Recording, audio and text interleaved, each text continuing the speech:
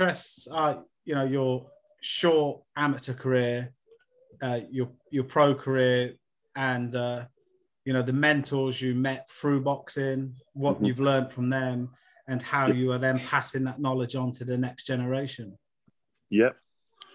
Well, I always have to start that particular line of subject with my beautiful friend Brendan, because Brendan, not only a notoriable, worldwide known trainer, an absolute diamond of a human being, and in many senses of those words, was opened his door to me, opened his arms to me, from getting out of prison, serving a 13-year, finishing serving a 13-year sentence. I remember first walking into the gym. I first went into Brendan's gym as a result of, the day before getting out of prison, finishing my 13-year sentence, and getting myself into a bit of a scrape, a physical altercation with a particular chap whose name I won't mention. But the altercation didn't go his way, and I got frightened, and I realised that I had to channel, my obvious aggressions and mentality into something a bit more productive. I'd previously been on the pads and obviously trained in prison and stuff like that, homemade pads, to say, in prison, made out of cardboard, the insides of pillars, and brown tape, the best thing available at that time. So I was familiar with, throwing punches and training and stuff like that. And it was my first go-to thought. I've got to get into something, the gym being the obvious thing. I'd spoke to a good friend of mine, Franny Kennedy, who'd first mentioned me getting into boxing. He was part owner of the Salisbury Gym in Liverpool, where David Price trained as an amateur, who at this particular time planned to go into the Olympics, which he inevitably did, as you know. And Franny had basically said, "Oh, Richard, I think you'd knock him all over and this and that, David." And funnily enough, I got to know David. We sparred together. I got to know David, lovely fella, and we never fought, unfortunately. But I got into boxing. The day that I got into this physical altercation. I hurt the fella, and I basically shit myself, because all the people that I'd met, serving considerable sentences, like 25 plus years in prison, and you'd look at these unsuspecting fellas, and I'd ask them, whenever I got the opportunity, a few times I did, I'd say, "Excuse me, what are you in for?"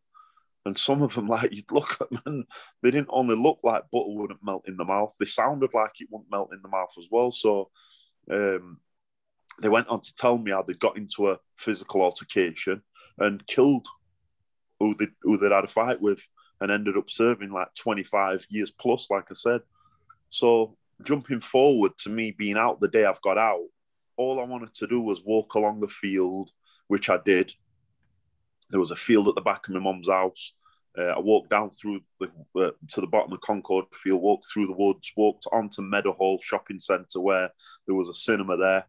I can't remember for the life of me what film I watched, but I went there, walked back. As I'm walking walking down the field, I bumped into this fella. He sprouted his mouth off. I recognised him from the school I went to. And I just waved at him, because I was just happy to be out. I'm walking along this field and I'm smelling the grass and just smelling freedom. I was just so grateful to be out. And coming back on my way back to my mum's, I didn't really have nowhere to live at that time. I've seen this fella, a familiar face, and I've just waved. And he looked at me and went, "What? You what?" So I went, "No," I said, "Hello, I recognise you from such and such school." So he went, "I recognise you, you black cunt." So I went, "All right, enough." And I just walked off, because them type of things have never bothered me. Yeah, my dad's black, my mum's white, but I've seen the worst of both races. I've seen the best of both races. So I'm not, yeah, it's an insult, but, you know, I'm caramel. So anyway, so I've gone to walk off and he went, yeah, fucking walk on, you coward. And for some reason, I've always hated being called a coward or a bully. It's just something that I've never liked. I can't really recall why I don't like that. It's just something that I've not liked. I'm far from a coward. So I turned around. I went, I tell you what, I went because he had a little kid and a dog, one of those sheepdog, black and white sheepdogs, sheep rearing dogs or whatever you call them. And so I said to him, I tell you what, take your kid home, take your dog home. I went, we'll come back down here. We'll have a straightener like men. And he went, yeah, all right, no. And he's gone, fucking get in car to little kid and dog. So I thought, I'm gonna hurt this guy. I'm gonna hurt him. So I've walked off. I've gone into my mum's house, took my top off, and I had some wraps, some of those cheap cloth Lonsdale wraps, what you get from Soccer Sport. I can't remember who bought me. I think you were a friend of mine bought them from me because I'd said I want to get into a bit of training when I get out, and I'd had this wild idea that I was going to have a go at MMA. And I've got a friend from Holland. I was speaking to on a regular basis. He said to me, Richard, you know, MMA is not really what you want to get into, because I'd recommend at least 2 years of experience in jiu-jitsu. He goes, because it's turning that way now. At this time, you know, April 2nd, 2007, when I got out, around that time, I think he first mentioned that to me in 2003, I think it was. I think MMA was just starting to, people were just starting to, the jiu-jitsu practitioners were just starting to take over. Royce Gracie, Rodriguez Gracie, and people like that were starting to make a storm in MMA. So I didn't know anything. I didn't know anything about that. I just heard about it. I'd read it in FHM magazines and stuff like that. It wasn't as predominant as it is now back then. Yeah. And he just said to me, that's not what you want to get into. So cutting a long story short, I'm in the house. I've got these wraps on, yellow ones, I remember. and I wrapped them around my hands, and I went to walk out, and I had a gum shield as well. And my mum come behind me. She went, Richard, and she like grabbed my arm. I was a lot thicker set then than I am now. I weighed myself. We've been down to spar with Derek Chisora today in London, in Vauxhall. And I weighed myself on their weighing scales, and I think I'm 17.6 now, 17 stone 6. Back then I was like 19 stone 4, and I was a lot thicker set because I wasn't doing any cardio. I was doing prison stuff, weights, and, you know, probably 10 seconds on a running machine. That's about it. But I've gone to walk out, and my mum pulled me. She went, Richard, what are you doing? And I turned around. I went, I'm going to go and do a bit of training. She went, Richard, don't lie to me. She went, I know you better than you know yourself. She went, where are you going? I went, I'm just gonna go and sort something out. She went, Richard, please. And she started crying. She went, please, don't get locked back up. We've been coming to see you for 7 years, Richard, and it's been hard without you here and this and that, you know, without putting a sob story online or whatever. And I just went, I promise you, Mum, I won't. And I walked out of the house. As I'm walking down the road, this fella's pulling back on in his car, funnily enough. And he's like looked out of his window and looked me up and down. I've got no top on. I was a lot bulkier then. And I saw like doubt in his eyes, and he like breathed in, looked forward, and drove on. So I had a bottle of Buxton water in my hand, and like a 1.5 litre bottle. And I thought, this fella don't want to fight. Do you know what I mean? I've just seen doubt in his eyes type thing. Not that I'm an expert analyst or anything like that, but you can tell. So I walked on, and he's bouncing up and down, and his fingers were like that, and he's bouncing up and down. And you know, like his fingers are like that. And I thought, this fella. So I walked over. I went, listen, mate. I was just saying hello to you. And he went, yeah. He went, oh, what? Went, come on, then. He went, come on. You've asked me to come down. So I went, are you sure you want to do this, lad? So he went, yeah. He went, what? Are you fucking shitting myself? So in my mind, I've thrown a jab like that. Yeah. But in reality, I probably throw a jab like I couldn't fight. You know, I thought I could, and this fella thought he could fight. But it's ended quickly. Without going into gory detail, it's ended quickly. I've got carried away, and where I were obviously hitting him in his face, blood's come out of his face. It's gone into my mouth, and it like snapped me out of it because I was sat in his chest, like holding his arms down, and I just snapped out of it. All of a sudden, all these people what I'd met, these people what were in prison, dawned on me. These unassuming fellas what were doing life. And I just thought, and I started crying. I was just worried and scared, thinking, "Oh my God, I'm going on the day I've got out. What am I doing?" Oh, I was just crying, and so I'm trying to wake him up, and he was just like on the floor, and all white's coming out of his mouth. His eyes were closed, and all like liquids coming out of his mouth. His ears were bleeding. I'm thinking, "Oh my God." So I've picked him up anyway. He was like, this fella were a big fella. So I've like dragged him up to them, them concrete posts what stop bikes going on the fields. Yeah. And I've sat him on one of them, and I've got this bottle of water, this Buxton water, and I've emptied it all over his head. And he come round a bit, and he went, and first thing he said to me, he looked at me, and he went, "Why didn't they tell me that I could fight?" In a Sheffield accent. "Why didn't you tell me you could fight?" And I was just like, "Fucking idiot. I said hello to you." Anyway, that's how I got into Brendan's gym. The next day, I thought, I've got to go into the gym. I've got to do something. Brendan being the most obvious place, because I'd previously visited there when I was like 16. I think I went for like 2 weekends maximum on a Saturday morning at 8 o'clock. Prince Nazim was in there, Ryan Rhodes were in there, and they passed me around like a fucking Lambert and Butler. I remember Naz dropped me with a body shot. I don't know if he dropped me, but he hit me with his body shot, and I just remember looking at him thinking, "What are you doing?" Like emptied my soul out my body, and I never went back in Brendan's. Oh, sorry. So? My battery sign came on then. I left Brendan's, never went back again, and until this time I'm out of prison, I've got myself into a bit of trouble. And when I walked in, the rest is history. It's frozen. Oh, there we go. It froze for a second then. Oh, sorry. Yeah, I said I walked in right. Brendan's gym. I'd not been in Brendan's gym since being a 16-year-old kid. I mean, intestines wanting to escape after Nazit.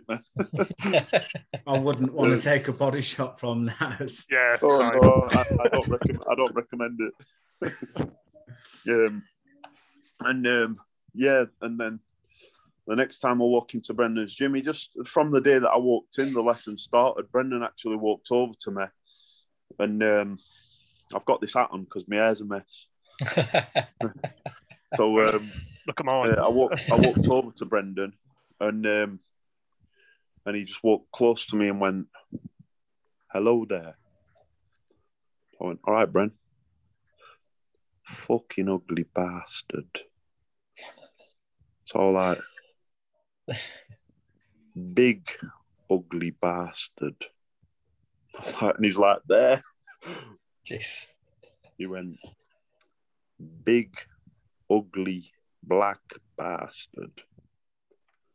So he went, "How do you feel when I say these words to you?" I went, "To be honest with you, Brent," I went, "I'm not used to people speaking to me like that, so obviously I don't like it." He went, "So how are you going to feel if your mom is sat next to a white fella, you're fighting his friend, and he's shouting, 'Kill the black bastard'?" And in my mind, I remember thinking, I'd fucking jump out ring, I'd run up, I couldn't say that. And he went, "Do you want to fight?" And I went, "Not with you, Bren." He went, "Do you want to fucking train, you thick bastard?" I went, "Yeah, I want to." And then that were it. I started training, and fucking hell, I had a nightmare, little kids running rings around me. Kid Galahad to be one of them. running rings, man, Junior Witter, he was WBC champion at the time, knocking lumps out of me, and I didn't know what was happening because it's obviously a trade. Boxing is a trade. Yeah. And I thought that I can go into the gym and I'll dominate with, power and strength. And it was quite the opposite. I couldn't even hit these kids. If you can't hit somebody, how can you hurt them? So I want to sort of touch on that, Richard, because obviously your amateur career, you only lost one bout when you're amateurs, and then when you went to professional, you only lost one bout as well. So no, I had 8 amateurs. I lost 2. Lost 2. And I won 6, and I knocked 5 out. Yeah, and looking at your professional record, we've watched your fights over the years. You had 1 loss. You had quite a lot of TKOs in there as well. What did you? Because your records are quite similar in each. What did you find different from the amateur game and the professional game? Well, the amateur game, I remember I was a lot less controlled because Brendan used to say to me, "Don't worry about looking like fucking Naz or Johnny Nelson or anybody else. Don't fucking try and be a Sugar Ray Leonard." He go in there. He goes, hit him on the wrist, hit him on the collarbone, hit him fucking here, hit him there. Hit him there, hit him wherever you can hit him. And I remember Brendan speaking to me. I've actually got a photo. I'll send you a photo if you want. And it's of Brendan used to sit with me before every single fight. And he'd just talk to me and he'd say, "Richard, don't try and be anything that you're fucking not. You've not got any experience. You've not got, thank you, brother. Thank you. You've not got the experience. So when you go in, just let your fucking hands go. Don't overthink it." So when I was amateur, I took that literally. And I remember one fella in particular, was actually on Instagram. It's called Ryan Barnett, I think he is. Lovely kid. And he was trained by Chris Pyatt, if you remember Chris Pyatt. Chris Pyatt, he won on World's Greatest Knockouts. I'd never even heard of this guy until I saw that DVD. And he was trained by him. And I couldn't give a fuck if he were trained by Mike Tyson. It didn't really enter my mind because I didn't understand boxing. I just thought, there's a fella stood in front of me. I'd sold like 400, 500 tickets at £20 each, amateurs. I'm going to smash this fella's head in. I'm going to hurt him. That's what I used to think. I didn't really think much more than that. Quite Neanderthal, to be honest with you. I understand. But to be fair, I think there's nothing scarier than a young, hungry boxer who's not afraid of who's in front of him. They have nothing to lose. Oh no, to be honest with you, I've got to correct you there. I was always scared. I was scared of different things. I weren't scared of being hit. I weren't scared of, breaking a bone or not necessarily getting knocked out, but I was scared of. I always used to enter my mind. I always used to think, if I get knocked out, because we're habitual creatures, aren't we? So yeah. I think I picked the habit up of thinking along this line of, if I get knocked out now, I've sold 500 tickets. There's probably people in the crowd are from a rocky background like me. Because I had all sorts of people. That's one of the things which is, which I'm blessed for. I've still got a lot of friends that could be classed as criminals or whatever. And the army friends, they're my beautiful friends. They've always stood by me. I've always stood by them. Obviously, from my point, a legal side of things these days. But we developed a long-standing friendship with a lot of the fellas that were coming to see me. And I used to think to myself, if I get knocked out in front of these, I'm a weak target. Not necessarily from them, but from previous so-called enemies or whatever you want to call it. Yeah. So I can't, and I had that fear. That fear was strong in me. So I'd go into fights and I'd just be looking at them, and I remember all I could hear out of 500 people were Brendan's voice. Sit down on your shots. 1 shot. 3 shot. I could hear him. I'd go in there and I'd just think, and that Ryan in particular, he actually come to spar recently and we just had a little move around, just messing around, because he's actually a bare knuckle fighter now, Ryan. And he's doing really well. He knocked the fella out in 30 seconds or something, doing really well. But I remember Ryan in particular. It was a social club or whatever you call them, a working man's club, and the place was packed with people that I knew. And I'm stood there just looking at him, and he's looking at me, and I was thinking, I'm gonna hurt you. You shouldn't be here, lad. And I did. I think we are trying to discredit Ryan. I'm sure he'd give it me now. But I just fucking annihilated him. And I remember him after just like looking up as if, what the fuck has just happened? And there weren't no finesse behind what I was doing, not even necessarily as a pro. I never confessed to being the most crisp boxer, the Tyson Furies or Anthony Joshua's or, Dillian White's or, my beautiful friend Deontay type thing. I never confessed to having the skill that those guys have got, but I just knew that I'm going to hit him there, I'm going to hit him there, I'm going to hit him there, I'm going to hit him there. Not necessarily just with my hands, if I got a chance to. It's a bit dirty boxing if need be. Yeah. I had no idea. Do you know what I mean? So yeah, I had good success as an amateur. And then I went to, I remember Dominic saying to me, do you want the good news or the bad news? And I was like, any. So he went, we've got you a fight, and it's to go in ABAs. Like you go in ABAs. So I went in first round, won the first round, second round, won that, and then he said, you're fighting a fella called Simon Val Lille. So I was like, all right, make no fucking difference to me. And he went, he's won Commonwealth Games like twice, I think it were, but don't quote me on that. I know he won Commonwealth Games, but I can't remember. So I was like, all right, I didn't know what Commonwealth Games were. I didn't know. Stupid, really, on my part. And I went down there to Institute of Sport, and I beat him up for 3 rounds. And in the 4th round, I was like just looking across, and I'm just looking at. I wasn't even listening to the person in my corner. I think it was a woman called Val. And I was just looking across at him, and I could see his nose bleeding, his eye was swelling up, and I thought, I'm going to knock this kid out now. I went back out, and he's like looking at me, and he's doing that with his left hand as if to say, you're getting this left hand. And I remember thinking to myself, you couldn't even hurt me if I let you hit me with it. And he's like nodding, going like that. So referee went, off you go. And he come out, and I thought, stupidly, I'm going to let him hit me with it. And I show him that it won't hurt, man. I just walked forward stupidly, stood square with my feet square, and he just went, bang! He went, boom, with his left hand. And I just went back onto ropes, and 6'8", 17 stone, I've linked on ropes, and ropes give way, and I look like Mr. Soft. Amateurs being amateurs, they jumped in and went, whoa, and I was just like, no, and I grabbed ref, and I was like, what are you doing? And that was my first shot at championship boxing, and I blew it. And then after that, it was like everybody just turned on me. It was like, even not necessarily people I knew, but people that, just come with friends that I knew to support me.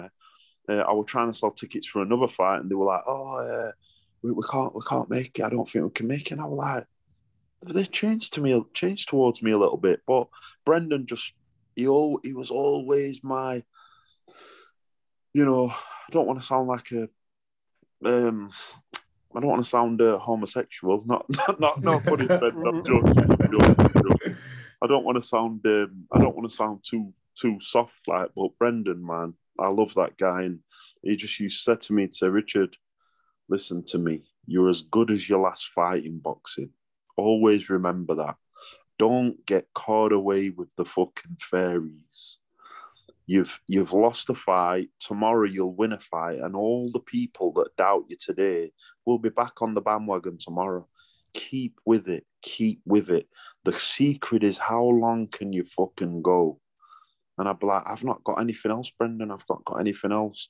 I'd run out of money, and I'd remember going to me, because I had no job. I was just boxing, and I remember going to my cupboards, and I'd open my cupboards, and they were like a packet of noodles. I didn't even like noodles, and a tin of tuna, and I'd be like, fuck, what am I going to do? And I swear this to you, each and every time I'd go to my cupboards, and there'd just be like not even a bowl full of porridge. in bottom at bag, Brendan had phoned me every time, I swear to you. 4 or 5 times it happened over the space of like 10 years. He'd phone me, where are you? And I'd think, fucking hell, he's going to get me digging into a tree or doing shopping for old people or picking litter up for 5 miles this way and 5 mile back. And I'd go, I'm at home, Bren, because I'd obviously trained in the morning, 6:45 we'd train. And he'd go, the wife wants to see you. Alma, God bless her. Beautiful again. The wife, and I'd go round and she'd give me an envelope and she'd go, Richard, you're the only person that I see with Brendan consistently every single day. If you work for nothing, you'll never be out of a job. And she'd pass me an envelope and it'd have money in it. And she'd, I've got a lump in my throat. And she'd give me money and she'd go, that's for shopping, Richard, and get me shopping. And over the next probably few months, you'll understand why when I speak about them type of things, why it chokes me up a little bit. You'll understand why, but I don't really want to talk about anything like that now. But just saved my life, and they don't even realise what they did. Do you know what I mean? Yeah, no, that's great. Yeah, it's amazing the impact people can have on your life, and it's something that seems so little to you when you're helping someone can be the biggest thing to somebody else. Yeah. I've got kids now. I've got my own gym. I don't know if you know. I've got my own gym, and I've got one kid in particular, Yassine, and he'll be watching this smiling now. But he deserves a mention. He deserves any good what's to come from him to him, because just 4 years ago, this kid was, just to mention a few things, he'd been excluded from school like 3 times. He got expelled from 2 schools, I think. He come to me when he was like 10. He's obviously 14 now. He was overweight. His feet were overpronated to a ridiculous level. Like, you'd look at him and think, what's wrong with this kid? Is he fucking physically as well as mentally retarded? But far from it. Now he's a shining example of what a student fighter should be. And he's not even had a bout yet because of all this corona thing, and he's not even had a bout yet, and he's shining on every level you can think of. I've took him down to Adam's gym in Surrey in Red Hill. I've took him down there, and he's run rings around 2 kids what have had like lots of fights each. Fair play to him. And like, if you met him now, if you spoke to him, you'd either call me a liar or you'd say, I can't understand how this kid could have been what Richard described as a complete misfit, a complete pain in the backside. One of the kids that most parents, and I've asked him, he said, yeah, I heard parents saying, don't play with him. Do not go near that kid, horrible little kid. And you see him now, and I've got him round me all the time. He's a pleasure and sounds so eloquent in how he speaks, and got a 6-pack and all that. And he's like, Richard, he just says to me, Richard, do you realise what you've done for me? You've sorted my life out, Richard. He goes, my mum and dad. He goes, I'm not just saying this, Richard. He goes, my family think you're an angel sent by God. And I'm like, all right, lad, shut up. That's great to hear, though. Yeah, I think, Richard, isn't it? You're, what Brendan Ingle and his wife were to you is what you are to this kid, and that's not the only kid. He's one to mention. Yeah, You know? and it's fantastic, isn't it? You can give back to the boxing community that way, and these young kids, it's absolutely brilliant. And Yeah, it's brilliant to hear stories like that. It's really good. yeah, definitely, pal. Definitely. I'm absolutely blessed. And we had a talk in gym. You know, I probably do their own heads, and I've actually got some really good fighters. I've Cash Ali. He's obviously training with me. That went to spar with Derek Chisora today. I've got Chris Luteke. He's hoping to go in next Olympics. He's in qualifiers in 4 weeks, I think it is. Whatever country it is, I think it's Croatia. And then I've got Jordan. Jordan, he's 17. Jordan Baraka, he's he's a monster. He come to me just a little kid, been with me 4 years as well. Yassine, obviously, a few kids have fell off. Then I've got little Wael, just an absolute brilliant little student. He's not even from this country, can't even speak English. Then and I've got Brandon. Brandon's got he's high on the autistic spectrum. His mom's explained to me what he's been diagnosed with, you know, and you watch him now, and if you speak to him, you'll probably think to yourself, he's either wired or not wired right, but he's fully autistic. So I'm doing Brendan's work. It's Brendan what's short for this, Brendan. Good on you as well. You know, you're passing it on, and it's fantastic. Thank you, pal. Thank you. Well, there's no greater teacher in life than someone who's lived, and you can't steer someone in the right direction if you've never been on the wrong one. But I'm a firm believer in that. You can't give someone advice if you've got no advice to give. Oh, definitely. Well, there's a saying, isn't there? If you don't know, you don't know. And I remember there were me, Junior Witter, Kid Galahad, Kell Brook, and a few other. Danny McIntosh was there. And a few other fighters that, if I mentioned, you might know, but I can't really recall. There's one in particular, but he ended up getting locked up for rape, so I'm not mentioning him. Whatever it is, I don't know, but you'll understand what I'm saying. Yeah. And he went down every one of them, Brendan. He went, "You're obviously fucking WBC champion." To Junior, he went, "Have I not always said you're going to be British, Commonwealth, European, and world champion?" And Junior went, "Yeah, you have, Brent." He went, "I was fucking right." He went, "To Barry, you'll be British, Commonwealth, European, and world champion, and you'll earn a fucking fortune. You'll have a license to print money." And then he went to the next one, said same thing, and then he came to me and he went, and I was expecting him to go British, same thing, and he went, "You'll make a fantastic coach." And I was like, "What, Brent? I'm a fucking coach. I'm training all these little harder than all these little bastards. Oh, I'm going to be a coach." And he went, "Listen to me, you thick bastard. There's nothing to stop you from becoming champion, but you're brilliant at connecting with people." I went, and I was like, and I was actually gutted that he'd said that to me. I remember it put a determination inside me. I thought, right, I'm going to show you. It made me more determined, which I'm sure he planned on doing. But he could see what I couldn't even begin to comprehend then. And look what I'm doing now. You know, right. Wisdom, man. If you know, you know. If you don't know, you don't know, do you? Absolutely. In boxing, you've sparred with everyone. You've been in the big training camps. You've been with Klitschko. You've been with Hay. You've been with Wilder. Like the journey you've been on through boxing, you couldn't make it up. Oh, it's crazy, isn't it? It's crazy. I were explaining to somebody earlier. I went to Russia to spar with Alexander Povetkin, and I think I'd had about 4 professional fights and four professional handbags, you know, 4 knockouts, you know, and so Dominic said, "Oh, do you want to go and spar in Russia?" And I was just like, "What?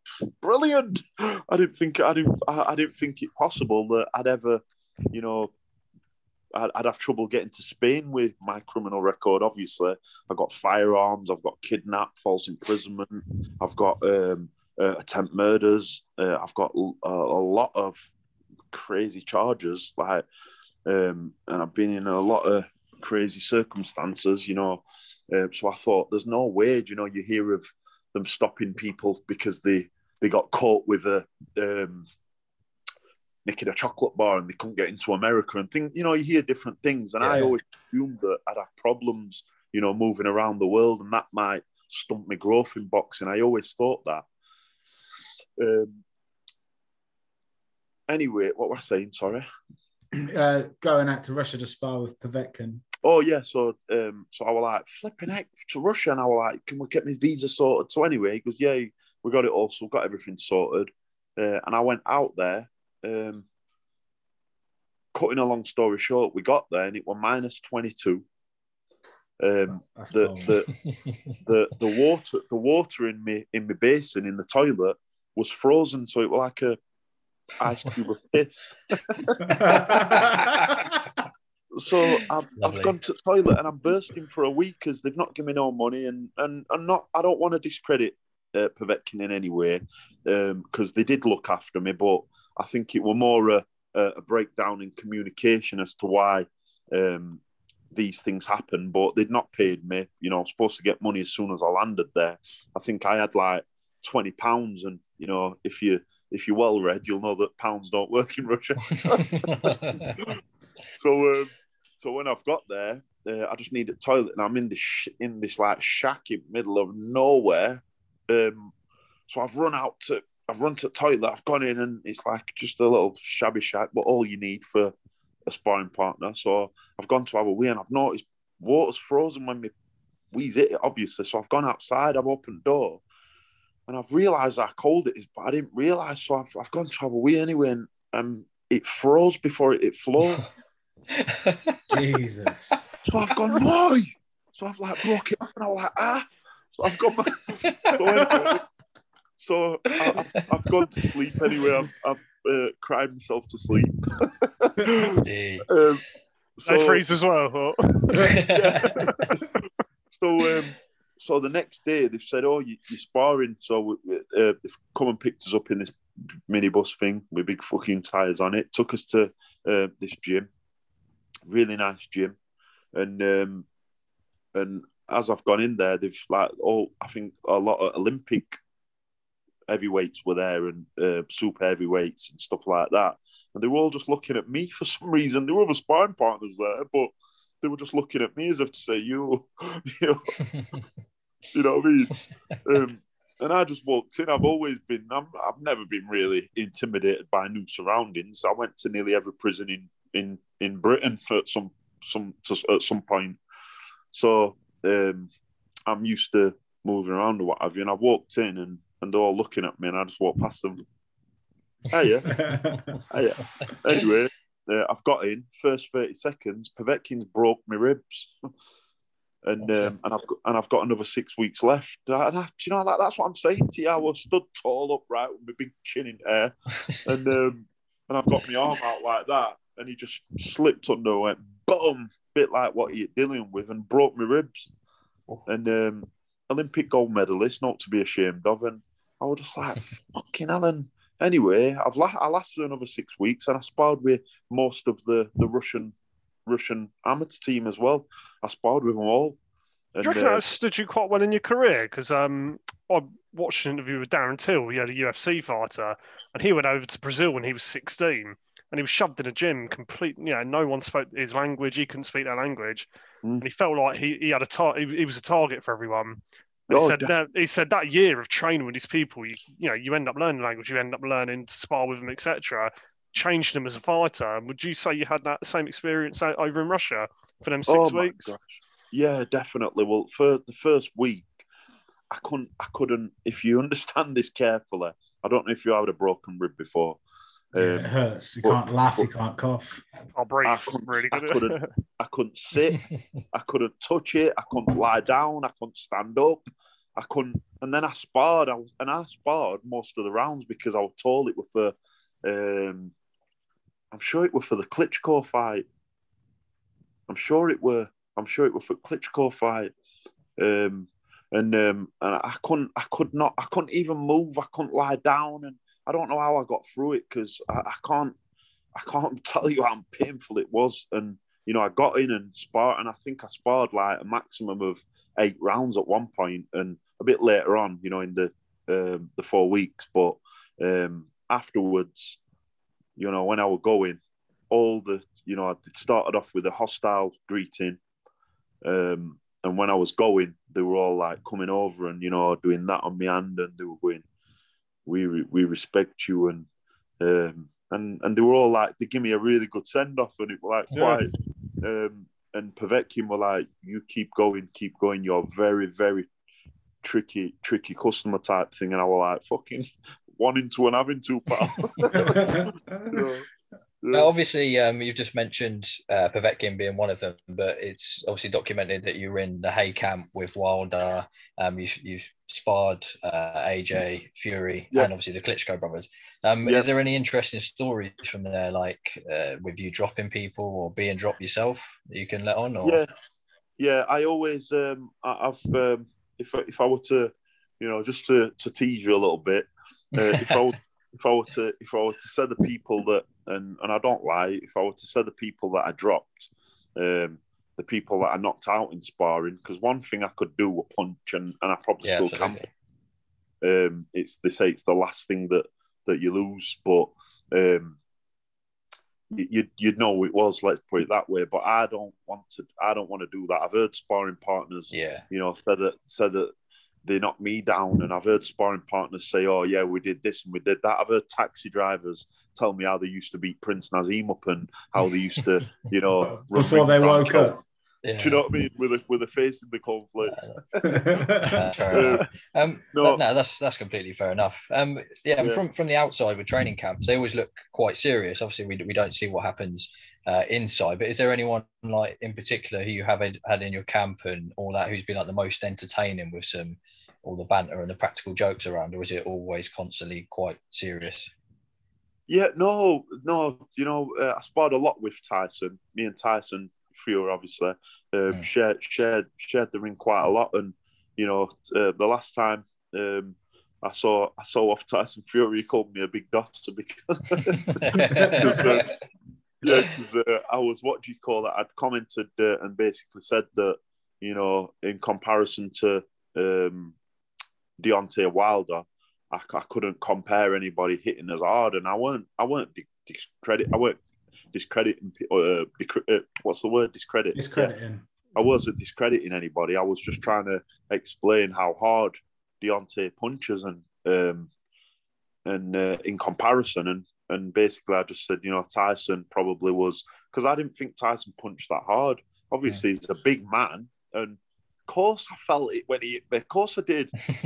Tyson, the majority of spars we had, Tyson boxed rings around me. I'm not gonna, you know, sit here and fabricate the truth. Tyson run rings around me. He was world amateur champion before I even thought about getting out of prison. Before I even knew I was getting out, he'd already won world championships once or twice. So he'd got an abundance of experience in comparison to me. I wasn't saying anything like that, but Tyson definitely. When one thing I'd say about Tyson, because I've hurt him, you know, I think I broke his ribs at one point, Tyson Fury's, and that's not me, you know, speaking ill of the fella. I've got respect for the fella. What he's done in boxing is quite tremendous, and to pull it out of the bag like he has, you know, you can't do nothing but respect Tyson. And I've known Tyson for a good few years now, and we've always got on, and he's always been open with me.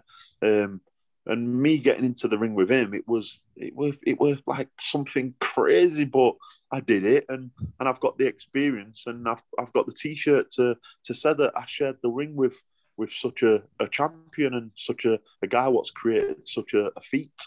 So and again with the Klitschko's and Wilder as well, you know, you have sparred the best of the best there is at the heavyweight. Yeah, definitely. I actually sparred with Vitali as well. I sparred with Vitali, and somebody asked me today, actually, down at Chisora's, because obviously we were down there sparring, and speaking to David Adelaide. Lovely weapon. He looks like a beast. Yeah, he's a beast. Make no mistake about it. we were sat speaking today, and he just said, he said, oh, have you sparred with him, this and that? I goes, I sparred with, he goes, who was the best out of Vladimir and Vitaly? And I goes, well, Vladimir, no disrespect to Vladimir, but I don't know if this is a Yorkshire way of describing somebody, but I found him to be a bit of a fanny. Just in the sense that we'd be sat there and all sparring partners would be there, not to mention any names, lovely guys. And Vladimir, his party piece was speaking like Borat.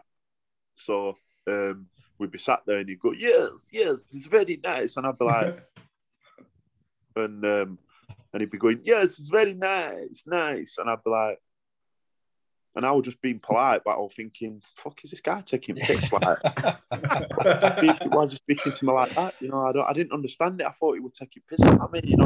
I thought, is he like degrading me or whatever? Because I'd not seen Borat at that time, or I weren't familiar with him. Yeah. So I was just, because I'm one of them. I can't hide how I'm feeling. I wish I could a little bit more than what I can. But I was just like, yeah, fuck this, see in a bit. And I just walked off seeing Jim type thing. And he come over to me and went, Richard, he goes, are you upset? He goes, are you upset? I was like, nah, but I don't know, what do you mean, like, very nice, and what I don't understand what you're doing there, you know what I mean? And he was like, no, it's Borat, the comedian, Sacha Baron Cohen. So I was like, oh, right. Oh, sorry. Sorry, I didn't understand. And just, he's a little bit of a geek, do you know what I mean? But lovely guy, consummate professional. But I found Vitaly to be a little bit more workable, a little bit more communicative. And I think I gelled a little bit more with Vitaly. And I've actually seen him in England a few years ago because his son goes to school over here. Oh, he did. All right. Yeah. And he's just they're both lovely fellas. But I found Vitaly a little bit easier to relate to. Yeah. But I'd say out of all the heavyweights, the most fun I ever had was with my dear friend Deontay Wilder. We spent a long time together, obviously, in Klitschko camp. And I know that those guys looked at me, they were like, this guy's not right in the head. I met a fella called Russ Amber, who's a very, very dear friend of mine. He owns a boxing company called Rival. And they sponsor Lomachenko, they sponsor loads of different fighters. Yeah, they're massive, aren't they? Yeah, they're massive, and it's Russ Amber what owns that. He's my dear friend, and he wraps hands amazing, and he wrapped me hands. He were actually there working with Deontay, and these guys were looking at me as if to say, why is this guy here on his own? He's just fresh out of jail. He's come here to spar with Vladimir. Is he right in the head? So I made a lot of friends, that way. And I just, like I say, I was always willing to just get in and just practice what Brendan believed I could become something at. Then when Brendan obviously got sick, it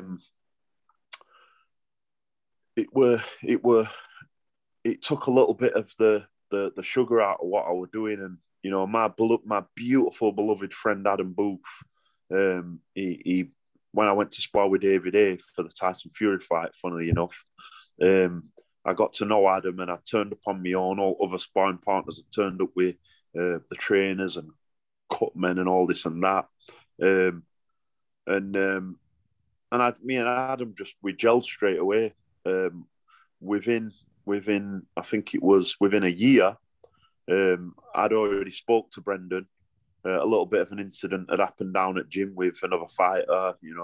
Me being me, took it a little bit too far. I scared quite a few people, and I made Brendan a little bit uncomfortable. And I basically, me and Brendan made a joint decision that I'd met a good friend in Adam Booth, and Dominic probably took me as far as I could go as a heavyweight type thing, but all in out of love and stuff like that. And I went to speak to Adam. Within a year, I was living with him, his wife, and his two beautiful little babies. And, you know, and they looked after me. They treated me like one of their own and, you know, embraced me completely. And we're still friends. We're still very, very close friends to this day. We speak most days, me and Adam. And when I do go to London or Surrey, I stay with Adam and his lovely family. So, yeah, I was just always willing. I was always willing to just get out there. And this is what I was saying. When Brendan got sick and I realised that it was in the last stages of his life, if I'm honest, you know, like I said, I don't want to discredit or take anything away from my beautiful friend Adam Booth, because he's a master coach, master tactical coach, whatever you want to call it. He's brilliant at what he does, and I learned so much from him. What I still use today, and it's working in the gym with the fighters I've got. I took pieces from him. I took pieces from Emmanuel Stewart, who I spent a little bit of time with when I went over to Austria when he was obviously training Klitschko. And then obviously my beautiful friend Brendan. And when Brendan got ill, and I realised it were the last stages, it were like I struggled, not trying to play the violins or anything, but I struggled getting out of bed in the same way that I got out of bed knowing that me and Brendan were doing it. I were going to show Brendan that the time he's put into me and that I could be his first heavyweight champion. And obviously not putting Johnny Nelson aside, but Johnny were more known as a cruiserweight. And if I could become heavyweight champion, and Brendan, I could give him that. Do you know what I mean? Yeah, absolutely. Yeah. Do you sort of get that hunger now, knowing that you're getting out of bed now? You're getting out of bed to do that for the kids you're training now and the boxers you're training. I mean, you must get that same feeling as you got when you were waking up to go and train with Brendan? Yeah, that is a good question, man. And I tell you, the thing is, Rob, I've got to a stage now where I explain to the kids openly who's the most important. Even though I've put money, all the money I ever had, I've put into this gym, getting it to where it's at now. I pay the rent every month. I pay the bills every month. Even though it might seem I'm putting everything into this right now, who's the most important in this gym to you, Yassine? And he goes, me, Richard. And I go, who's the most important, Cash? And he goes, me. And then I go around all kids and they go, me. And I go, and this is what you have to understand about being a fighter. You have to understand that you're the gold card. You're the one that this is for. You keep me alive. Coming into this gym knowing that, you know, last week, Brandon with his autistic self is doing things what ain't going to be accepted in a fight and going to get him hurt. We've got to work through it. We've got to get round it. And that he does, because I'm passionate about what we're doing. Do you understand, Brandon? He goes, yes, Richard. Cash, letting your legs go to sleep, and while people are throwing, big monster heavyweights are throwing shots at you, you're twitching and all this and that. It's my pleasure and my absolute life ambition to stop you from doing this and help you become the best you can be. Do you understand that? And then I said, same thing to Yassine, same thing to Chris, same thing to Jordan, same thing to all of it, to Watil. I speak to them all. Yusuf is just coming to gym, and I just say, you guys keep me alive, because all the way through this lockdown, the elite ones such as Chris and Cash, we've been training, and the other kids who haven't been allowed to come into the gym, they've been training on WhatsApp. So they send me videos twice a day, every day, 8 hours a day. They've been grafting, and it's now taking its toll, because they're showing immense improvements with the things I asked them to do, which are somewhat advanced. You know, to say how little experience they've got. You know, they complete every task I throw at them, and they do everything I say. So yeah, this is my passion, man. I love getting out of bed in the morning. I sit and I watch boxing, probably 3 hours minimum a day. You know, the obvious reels of, you know, tremendous champions that are still here and that have passed.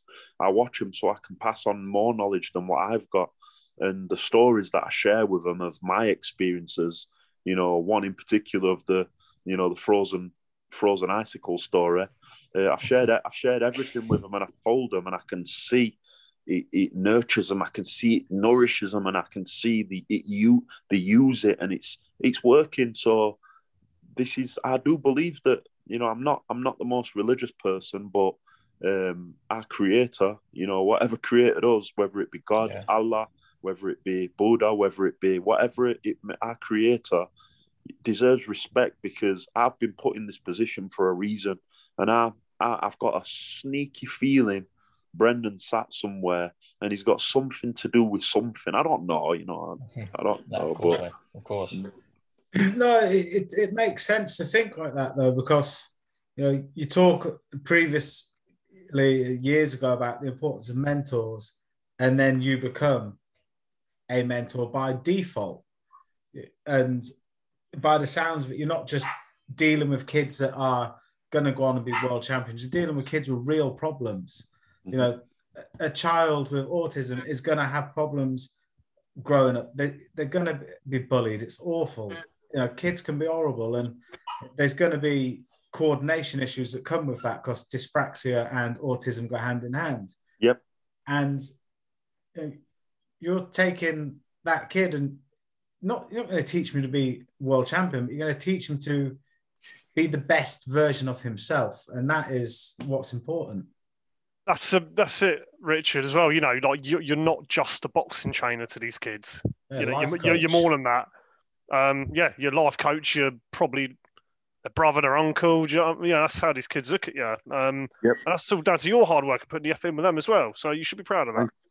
Thank you.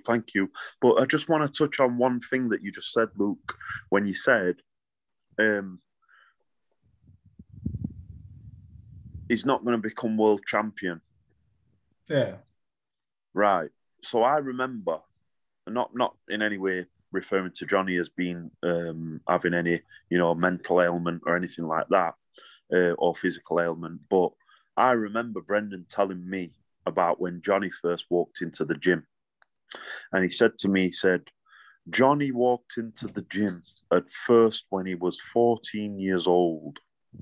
He walked into the gym and he looked like a fucking scared Mississippi Negro being chased by the Ku Klux Klan. He said he walked into the gym. He said his fucking eyes were like saucers. He said, and he's worried. He was scared stiff. He said he walked into the gym. He said, and you'd have never, ever believed Johnny would have become a boxer. Never mind an unbeaten for 7 years world champion. Never in a million years. He goes, Prince Nazim. He goes, he was known as the little kid with a big nose and big ears. He goes, and that was it. He goes, to become what he became. He goes, I used to tell people, he'll go on to earn 40 million quid. He goes, and there's nothing to stop him other than himself or the people that he chooses to have around him earning 400 million quid. Now, this is one of the things I understand. With human beings, human nature, or whatever you want to call it, we are far more capable than what today's society allows us to be possible. Far more capable. And I'm not trying to tell you stuff you don't already know, guys, yeah? But I see it every day. If you'd have seen Brandon, the autistic kid, when he first came into the gym, you'd have said, because I promise you, I'm no different. I actually stood there and I actually sighed. And the only reason why I didn't say to him, it's not for you, pal, is because of these multiple stories Brendan told me, is because of, you know, my heart. I didn't have the heart to say to this kid what had a determination in his eyes yeah, I would like to train, and I would like to become champion, and I would like to make something better of myself. You'd have never thought he'd be at where he's at now. Yeah. This kid spars 8 open rounds, and bearing in mind, my gym's not one of those gyms is being run by a fellow what's never even stepped into a ring. He's only ever watched Rocky films, and no direction intended to anyone in particular. But the gyms I'm talking about, the coaches, the trainers I'm talking about, the open gyms, and they've got this idea of what they think boxing is, and if you take a shot. To give a shot, this will galvanize you. It'll make you strong. I'm of Brendan's mentality. Don't get hit for nobody. As soon as any of my fighters have been hit in the past, aside from Cash, who's a seasoned pro, and Chris, who's a seasoned amateur, they get clipped. They learn in a different way. Any of the kids get touched. Yassine. And you watch this kid now. I'll send you videos or look on me Instagram, and you can the advanced things this kid's doing. He's never even had a fight. He gets into sparring, like I said, with kids what have had X amount of fights, champions, and runs rings round them and comes out with not even a mark or a scuff on his skin.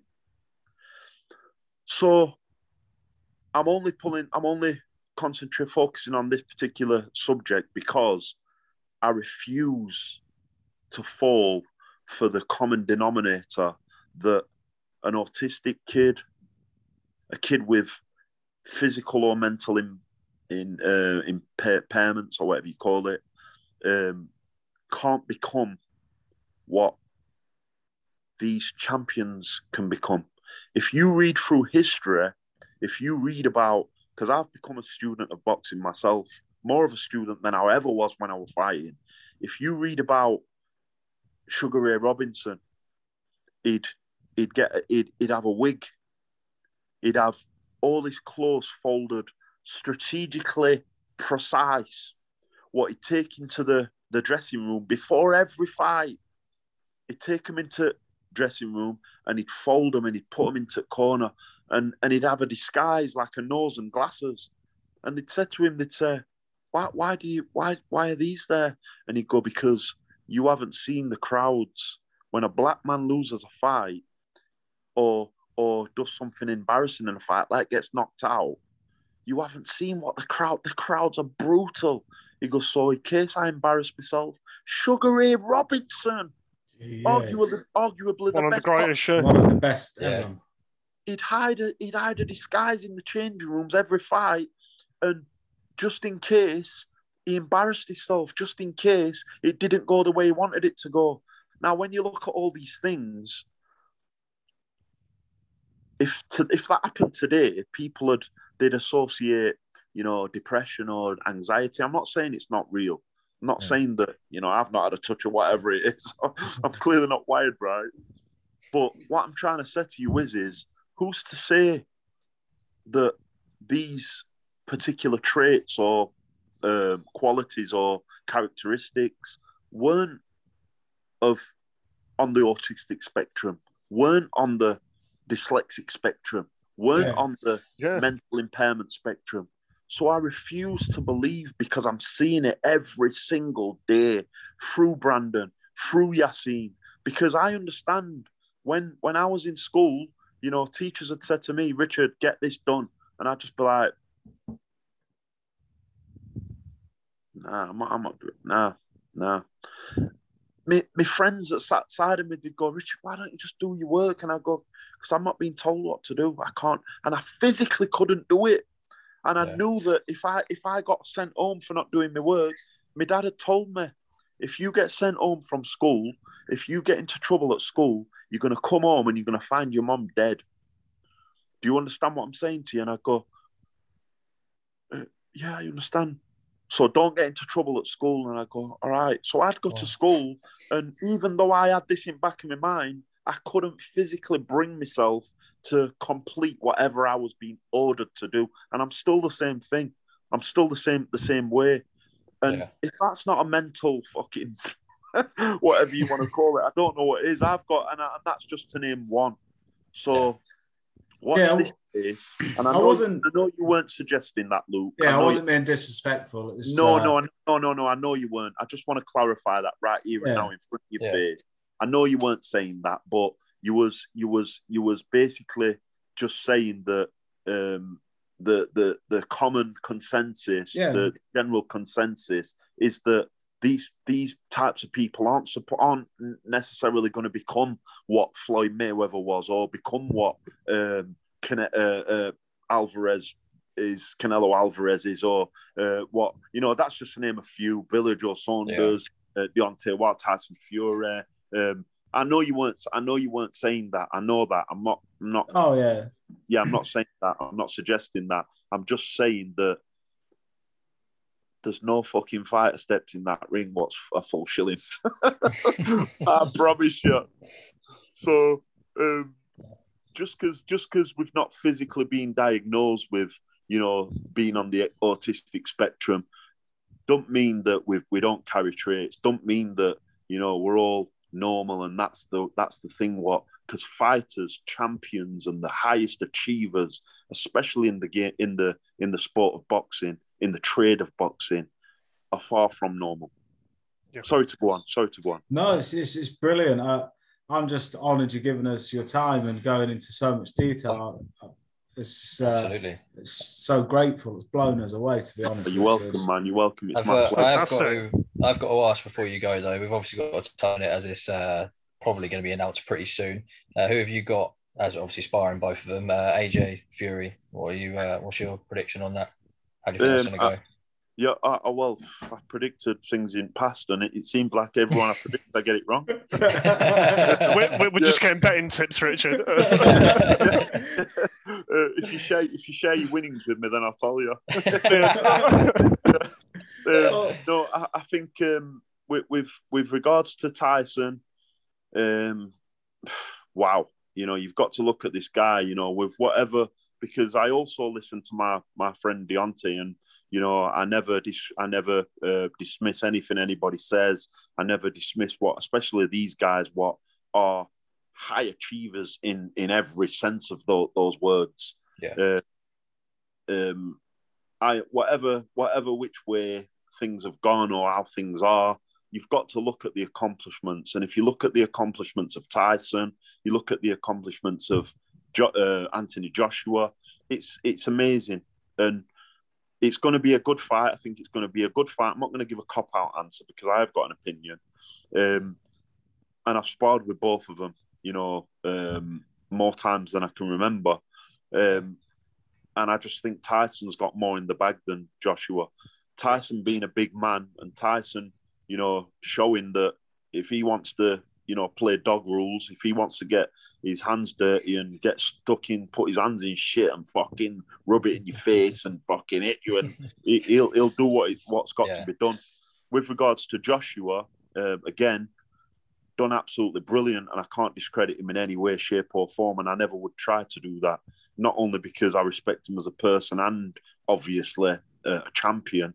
I think Tyson's got too much in the bag for him, but Joshua's shown to have a few varieties of different things, you know. But let's be honest about it. A few varieties of things against Andy Ruiz, and that's not in any way flipping faulted me out. I know he would,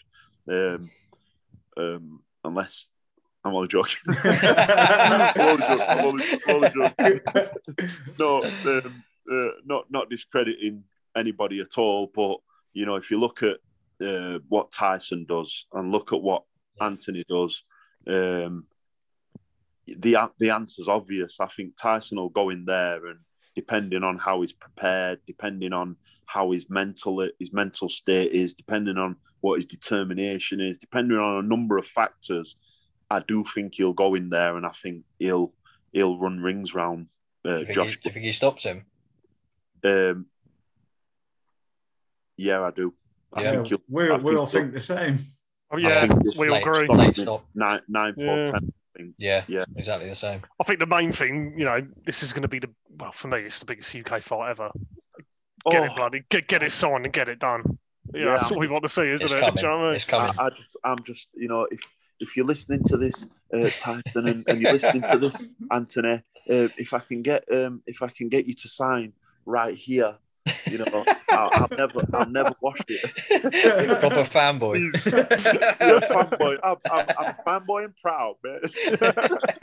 But if you look what these guys have done and what they're doing, man, flipping. I remember, I've got a photo. I'll actually send you the photo, and I've got a photo of Joshua. Joshua stood at the side of me, and he looks.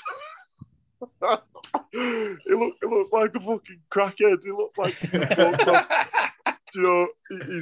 He's not polished at all. And then I've got a picture of Tyson, and in fact, I'm not sending you. They'll fucking aim me out to see but I've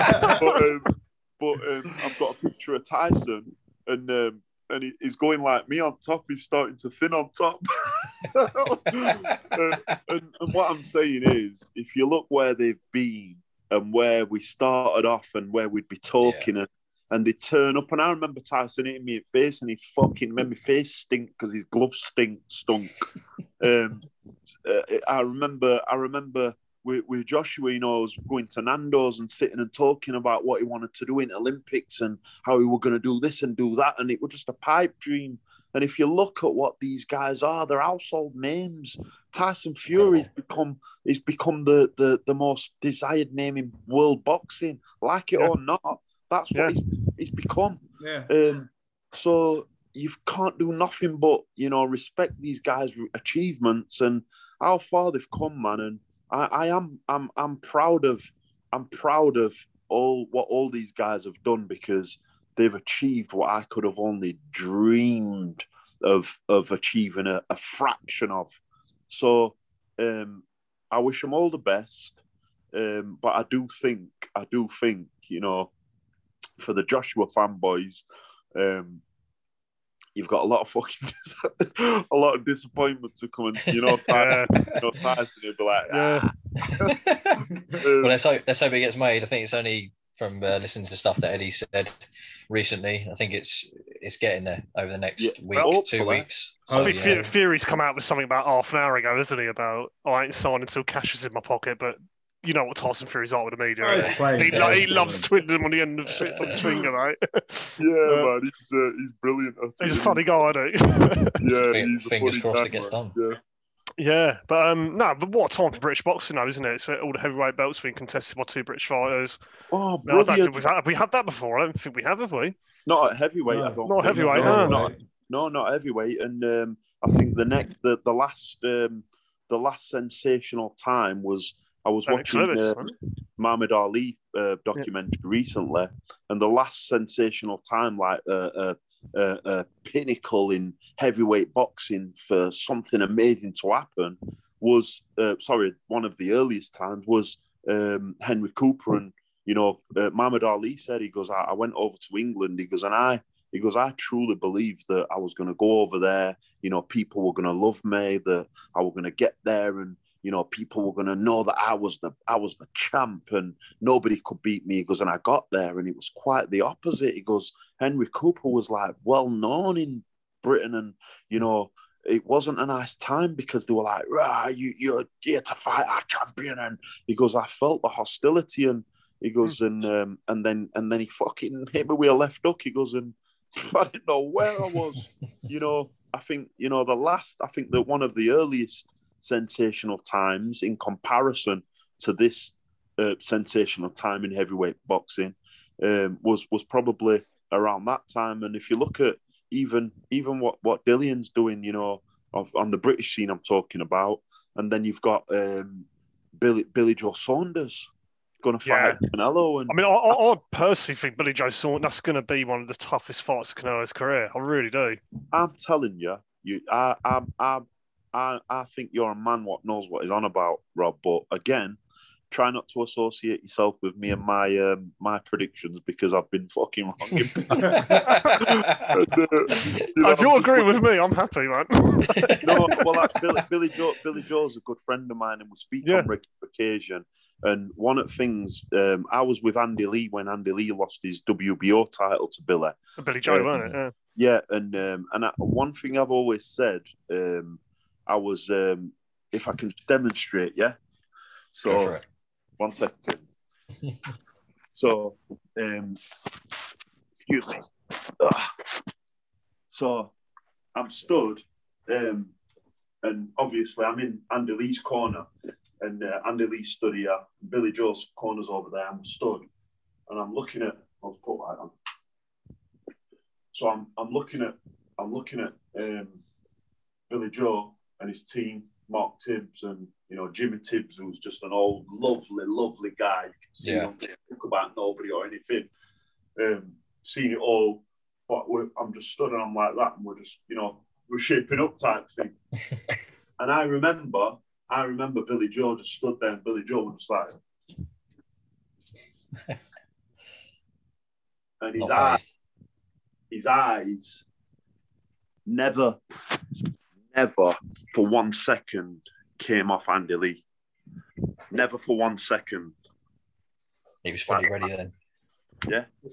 People forget Andy Lee, his power. That one shot on Korobov. I think Andy Lee probably had one of the best ever right hooks in the game, didn't he? How many times did that get him out of jail?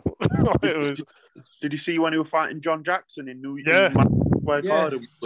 He was getting beaten up, weren't he? Out of nowhere. He's just landed it, isn't he? But what we'd done is we'd prepared for that particular scenario where John Jackson, who was the son of one of the greatest punchers of all time, Julian Jackson. Adam had, like I say, Adam's genius. Adam had prepared Andy for such a scenario where he knew John Jackson must have a punch on him. He knew John Jackson must be quite relentless because he was young, because he'd obviously got the excuse me. Sorry, my battery came on again then. That's all right. Adam had preempted that John Jackson was going to bring a lot to the table just from being the son of Julian Jackson, one of the greatest punchers of all time, arguably. Just look at his record and you'll see what I'm talking about. Yeah. So Adam had actually, I was training with Andy then, and he was training for that particular scenario. So what you saw where he actually got knocked through the ropes, Andy, in the second round, I think it was, and then in the fifth round he was getting punched up. But it was a repeat of the scenario that Adam had, introduced into the training schedule, and I've actually got the right hook. I was filming it, and Adam had asked me to film it, and he's hooking the pad, right hooking, boom, boom, boom, boom, boom, and I've done a little bit of a video where I've showed him hooking the pad, and then edited a piece into it where he's catching John Jackson with the same right hook, and he put him to sleep. Yeah. And I was actually sat next to John Jackson's brother, and as soon as it happened, I was like, "Yeah!" I jumped up, and I caught my composure quickly, and I was like, "Oh, yeah, sorry, man, sorry." And what beautiful human beings they were. His brother looked at me and he went, "The best man won." He went, "The best man won."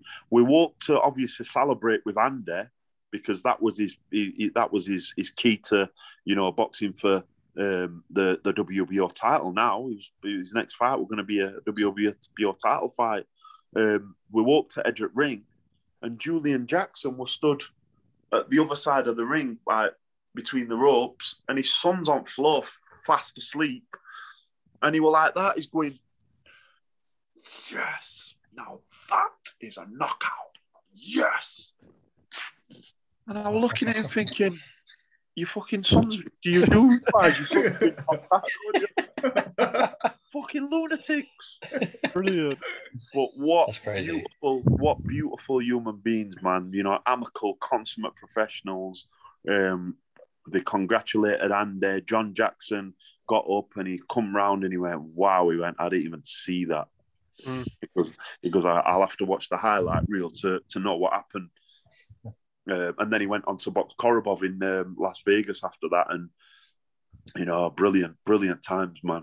Brilliant times. No, great. It was brilliant. I think we should wrap this up soon because I don't want to take all your evening. I'd love to get you on again, so I don't want to upset you. Anytime, man. Anytime. Yeah, anytime. I've enjoyed talking to you fellas, for real. Thanks, Richard. That's been really good. It's been amazing. Thanks for coming on.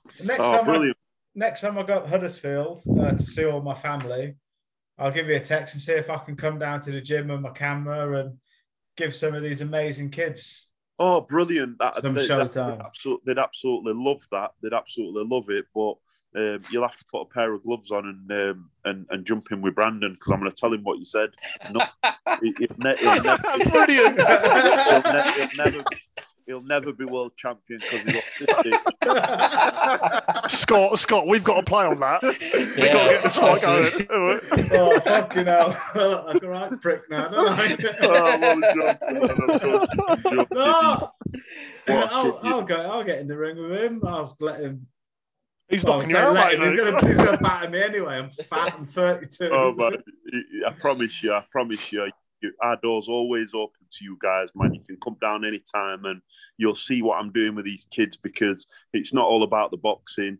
I'm teaching them about, I'm giving them a financial understanding, you know, financial literacy I'm teaching them about, and, you know, we're getting the financial IQ to where it needs to be as well. I'm teaching them about taxes. I'm teaching about inflation. I'm teaching them about all different aspects of business. Don't learn at school. It's just as important as it's just as important as the boxing side of it, I think. Yeah, it needs to be documented, definitely. That's what I was trying to get at when I said I don't like world champion. Before you got thrown into a fight. No, but it is true. You need to learn them things. You lit it. Oh, I love this. Luke's getting called out. Richard, you're from Sheffield, aren't you? Scott and Rob are instigators for murder, aren't they, Luke? Yeah, they are. We're just the Max Kellerman of this podcast, shall we? Yeah, I get it. Oh, you're from Sheffield, aren't you, Richard? Originally? Yeah, I'm from Sheffield. Yeah, but I'm. I have to ask before you go. Are you a blade or an owl?